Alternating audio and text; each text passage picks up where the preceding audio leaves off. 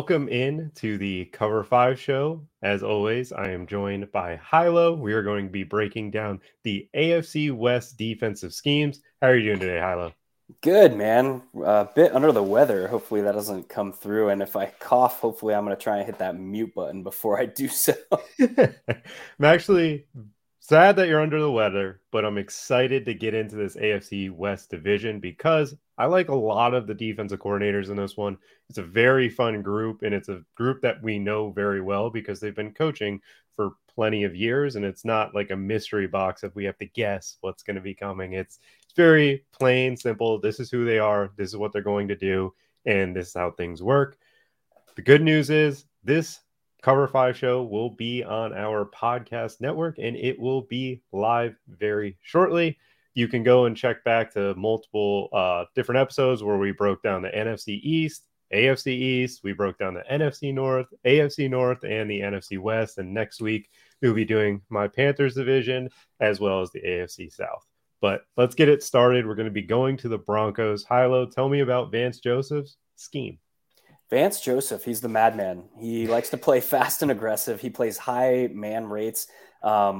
Interesting. We'll get into a little bit of the personnel that kind of mix with that here shortly. But high blitz rates, high man coverage rates, and he likes his front seven to be fast and aggressive. So getting up the field into the backfield.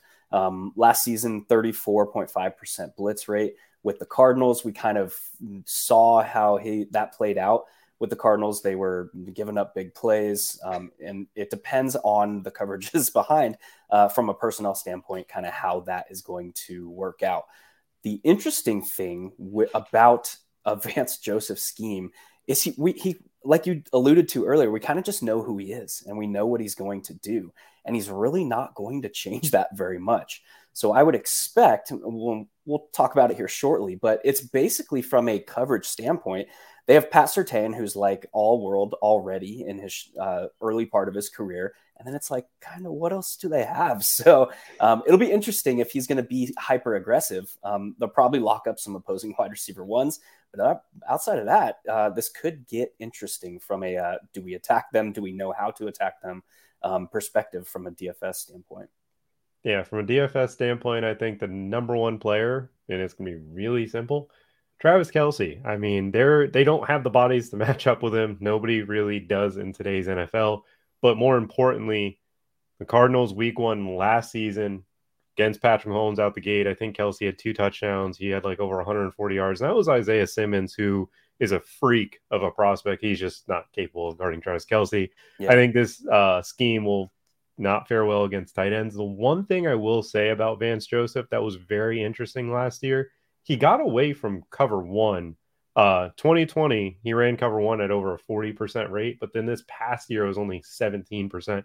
That could have been a personnel thing. That could have been just looking at, well, we have Byron Murphy and then not really many other great players outside of that. Well, this one, it's Pat Surtain, and we don't know how great these corners are, but we still have the draft. There's plenty of people to get in this day 2 range that they can add to this team and get going. But from a coverage standpoint, you're right, they're going to blitz, which is going to allow less people in coverage than what normally is seen.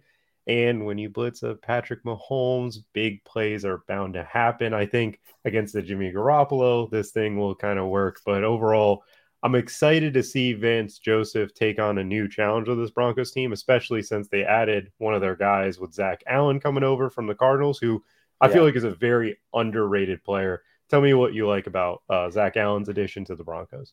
I mean, Zach Allen is a guy who's played under Vance Joseph his entire career. So he follows him over, and it was basically a 1-for-1 with the loss of Draymond Jones. So they're getting that guy who can play on the edge, who can blitz off the edge. And really, he should fit well, and he was paid as such in this Vance Joseph scheme. So very clear case of this is kind of my guy. I'm going to bring him with me. And because he knows kind of what he is and how he fits into his scheme. Like we talked about earlier, that scheme doesn't really change all that much. So he's a guy who can play at a high level under this scheme, has proven it. He's very capable of getting upfield fast, which Vance Joseph kind of likes off the edge. But he's also capable of clogging B gap running lanes, which is probably what he'll be asked to do on a majority of second down snaps that he's going to see. So he's going to have to play that read where it's either coming off the edge or he's blocking those or clogging those B gap runs off the weak side. Yeah. So with this scheme, it's a different scheme from what Eddie Avaro ran, from what you call it. Can't think of his name right now. Not the Dolphins defensive coordinator, Vic Fangio. Sorry, Fangio ran with the Broncos previously. This defense has been extremely talented and it played extremely great the last 5 years or so. Do you think that they can have that same success with this Vance Joseph scheme, or do you think there's some deficiencies with the year one plan and maybe down the road, once Sean Payton fixes the offensive side of the ball, they'll be able to return to elite status? Yeah, it's probably going to be a case of middling for both the offense and the defense, I would think, this year. Probably, I mean, there's nowhere else to go but up from the offense, which is going to relieve some of that pressure. But in the same vein, this is a completely new coaching staff from the top to the bottom. So it takes time in today's NFL game, as we've talked about before. So I think we're going to see a more middling season from both sides of the ball here for the Broncos. And I think we're going to see an up and down defense against the run and an up and down defense as teams kind of look for how they're going to attack this team on the back end through the air. Yeah, I think the most important statistic to be paying attention to is how these quarterbacks are going to be faring against blitz rates or blitzing teams. And then who are they targeting from the receiver perspective and how often they're getting these targets. Because he likes to blitz. He blitzed Patrick Mahomes out the gate last season. Oh my God, dude. Will blitz everybody out the gate. So I'm interested to see how that kind of changes. Maybe Sean Payton tones him down a little bit. Highly unlikely. I think Vance Joseph is just who he is. And with that, you're going to get a lot of big play opportunities for some of these quarterbacks and situations. And the quarterbacks that struggle against the blitz will be the time to play them in DFS when they're a sub 2,500 defense. But let's move forward to one of my favorite schemes in the NFL. It's the Chargers. It's Brandon Staley, but my God, they just can't stay healthy to actually see it be run. Tell me about the Brandon Staley scheme and what you like or what you don't like. I've been targeting this defense from a season-long perspective as in drafting them for each of the last 2 seasons, and it's like it hasn't worked out yet, and they just keep getting decimated by injuries.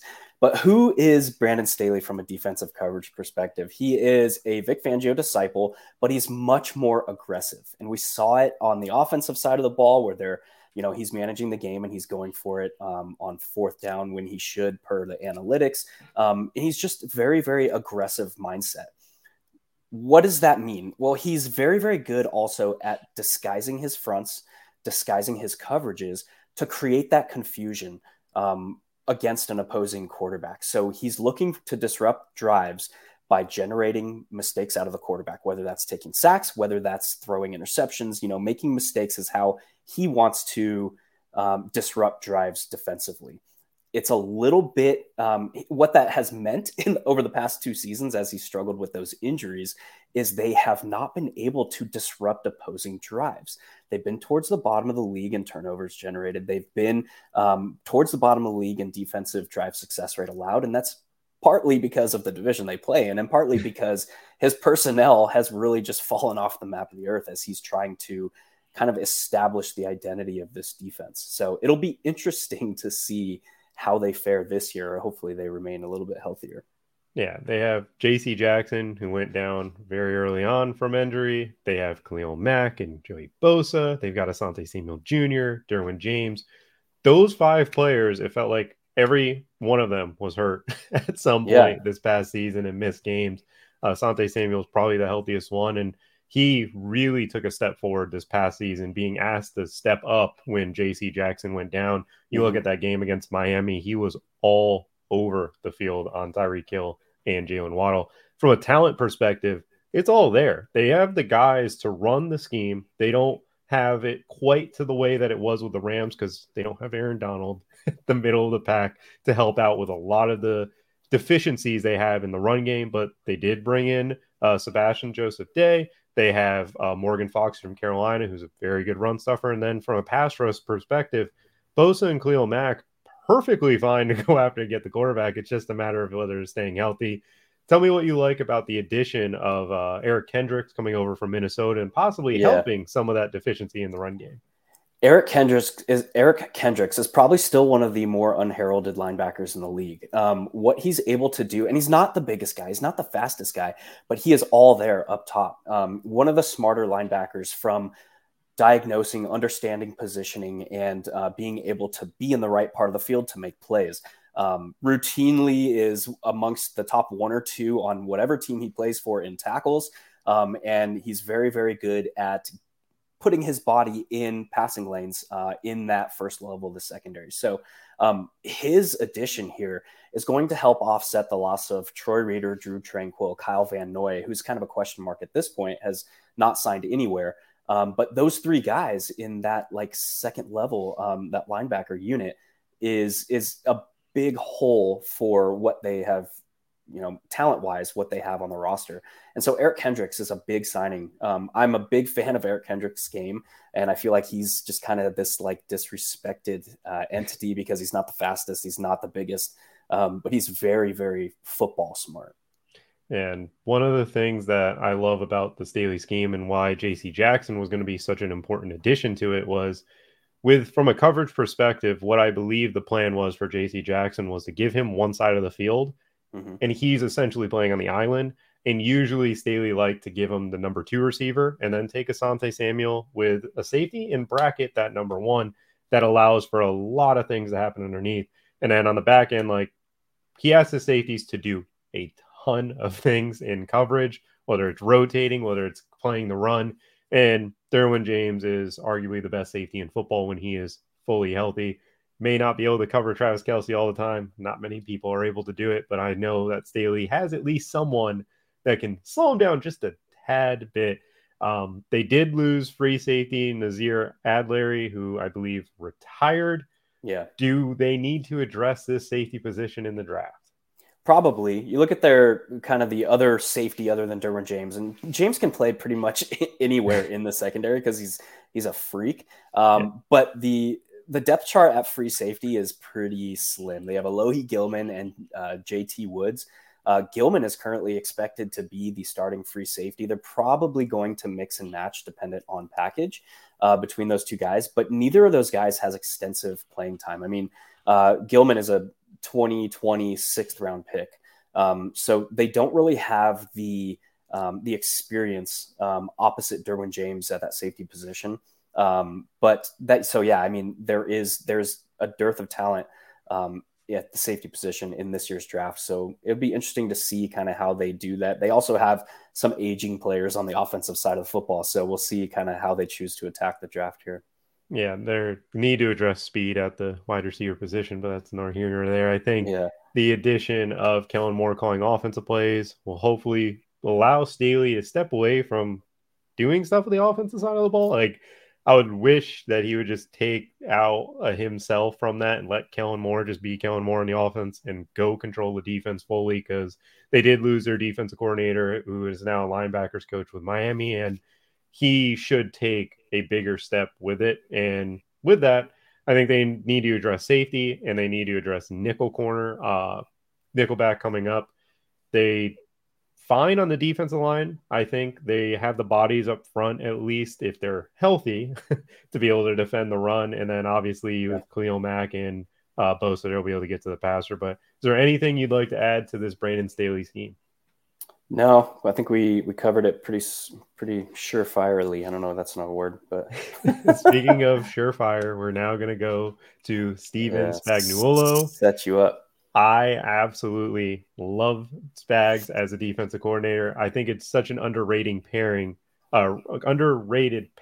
with him and Andy Reid, because Spags comes after you. He will do it in exotic stunts, and he is allowed to play with a lot of freedom because he knows his offense is going to put up 50 on whatever defense that you throw out there. If you go back to that 49ers game this past season, no Tyreek Hill, no problem for Patrick Mahomes to travel to San Francisco and put up over 30 points against one of the best defenses in football this past season.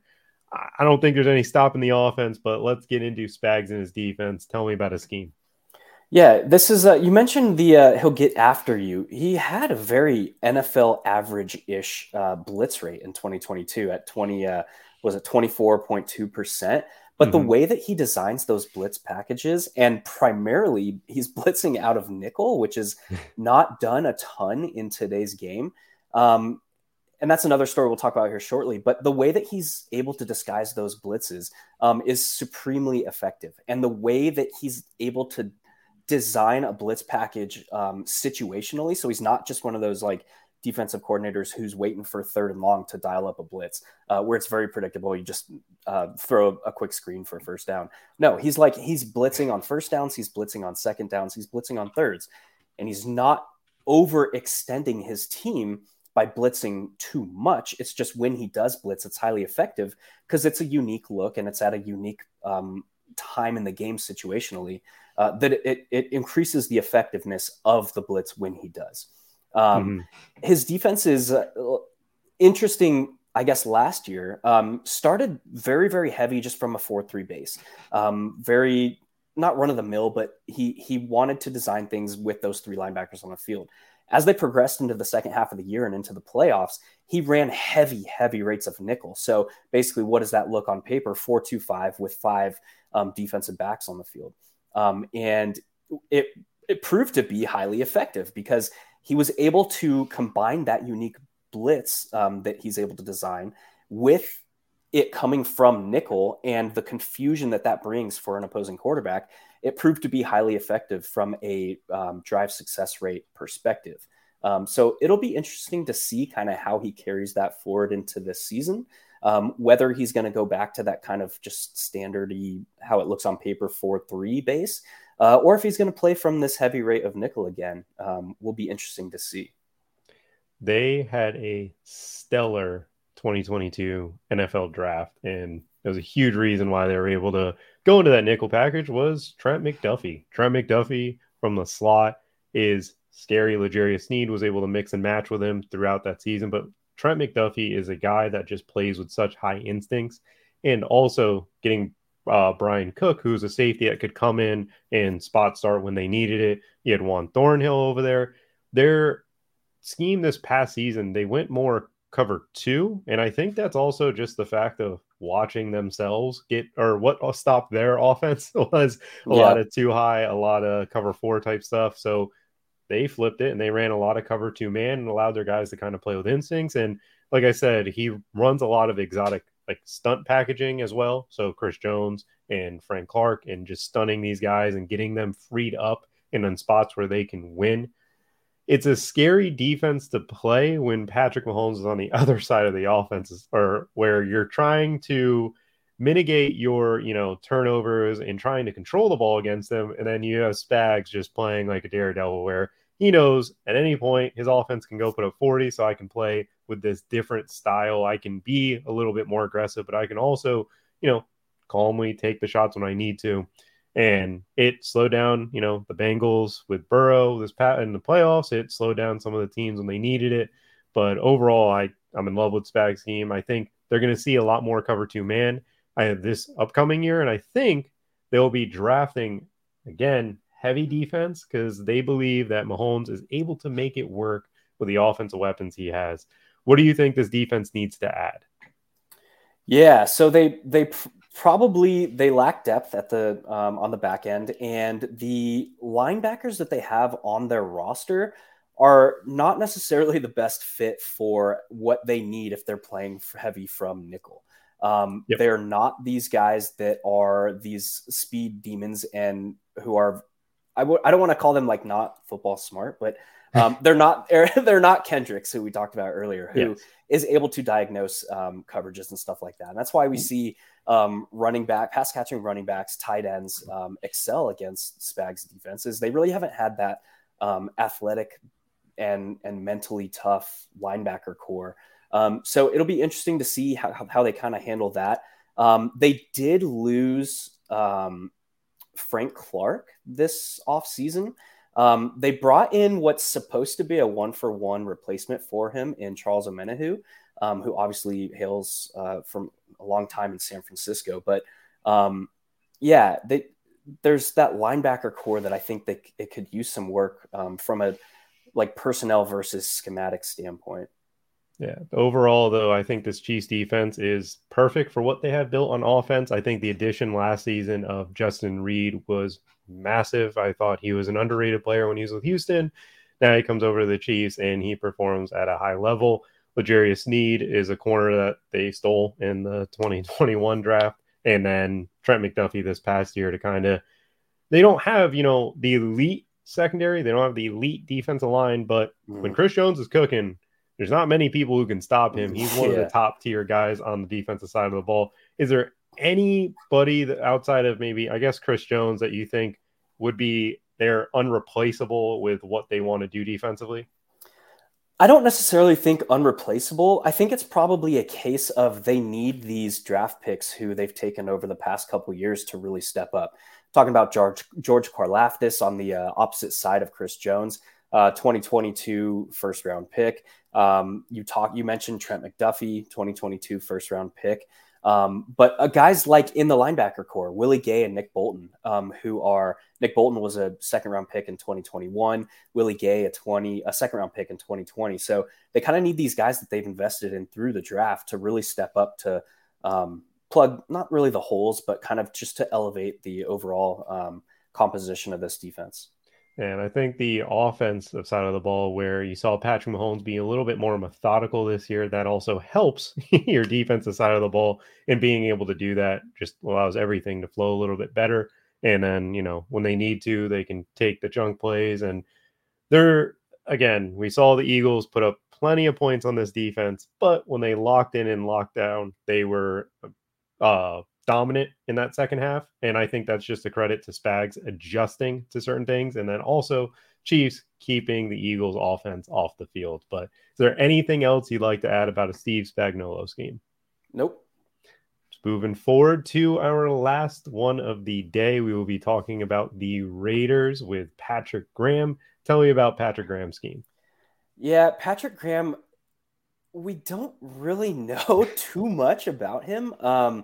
What we do know is he likes to run a 3-4 base that puts additional stress on the linebackers, as we've talked about before. Last year, he ran heavy zone from cover 3 and cover 6, as well as trips. And that basically led to, or I guess what exacerbated the issues is he was highly predictable from his blitz packages. So he was like one of those guys who we alluded to earlier, who's waiting for second and long, third and long to really bring the blitz. So when you're playing that kind of soft coverage through cover 3, cover 6 and trips, where you're daring teams to attack the middle of the field. And you mix that with very predictable blitzes, we see a defense that could struggle at times to get off the field. Last year they allowed 24.6 points per game. That was 26th in the league. So there's a lot that needs to be addressed, I think, from this unit. What are your thoughts here? My thoughts on Patrick Graham here is that he's a Bill Belichick disciple, and we haven't seen him get a strong, defensive core. Like, he hasn't had the most talented of defenses throughout his career. He was in Miami for Brian Flores his first year, where it was notoriously the quote unquote tank season. You saw him go to the Giants, where they didn't exactly have the greatest of talent when he got there. And now he's with the Raiders, where it's not a supremely talented defense. The addition of Marcus Epps, I think, was a good signing for them. Brandon Faison from the Colts, he was a solid corner, but they need talented pieces on this defense to be able to see what he's actually trying to get done. And it might be some time. I'm really hoping they stay out of going quarterback in this year's draft. They're in a top 10 pick, and they have the ability to draft a very good player to help out this defensive side of the ball. I'm not saying Jimmy Garoppolo is the answer forever for the Raiders, but it feels like they should just be looking to add great players because they went 3 drafts where it felt like they didn't add a single player that is still on this roster. They lost in the offseason Andrew Billings, Denzel Perryman, I guess Clelin Farrell, but overall, like this defense just lacked talent when he got here. They didn't really add too much outside of Marcus Epps and Brandon Faison, and they need to add talent into the draft so that they can get things going. But what do you think about him from a blitz rate perspective? Yeah, I mean, last year he was above average in 26.2% in 2022, but again, it was highly predictable. So he's not really blitzing heavily on first downs. He's not really looking to blitz from unique packages. It's a little bit more run of the mill. So when you get that in today's NFL game, the quarterbacks are just too damn smart at diagnosing it, reading, and being able to adjust for that. Yeah, and I mean, again, they have 2 defensive ends that can get after the passer, but I think they're going to continue to struggle in the run game. They don't have the big, bulky bodies up front, and it's difficult to imagine that on the back end that they have the corners to really defend some of the opposing wide receivers. I think this is a defense where as long as you can limit Max Crosby and Chandler Jones, you're going to be able to get it done, and you're going to be able to get it done through the air or through the ground. There's no real strong point. Like I'm looking at their linebacking core and it's not pretty. Like I feel like they desperately need to be adding as many pieces as possible in the draft. Do you have any thoughts on just their personnel as a whole? Yeah, I mean they have some talent, but they also have some gaping holes in from a talent perspective on this team. So you mentioned the linebacker core. You mentioned the secondary is pretty much a case of haves and have-nots. So how are they? They're probably a couple years yet away from being a defense that is actually able to perform at a high level. So we could see them struggle again. Case remains open whether or not they're going to give up, 24.6 points a game. And the offense is probably going to have a lot to do with that as well, whether they're able to sustain drives or not with a new face in the quarterback room. So I think it could be another year that they struggle this season. And it depends on their draft and development and whether they're able to maintain some of these high marquee names, whether or not that'll turn around here shortly. All right. Well, that will conclude our Cover 5 show for the AFC West defensive schemes. And be sure to tune in to this on Spotify or Apple. If you happen to miss the first section of this, we'll be able to have it blasted through all platforms. I will be promoting it through my Twitter at Jordan Vanek DFS. I know Hilo at HiloFF will be promoting it as well. I appreciate everybody that tuned in, and hopefully you learned something new about the defensive schemes going forward. But that is all we've got for the Cover 5 podcast.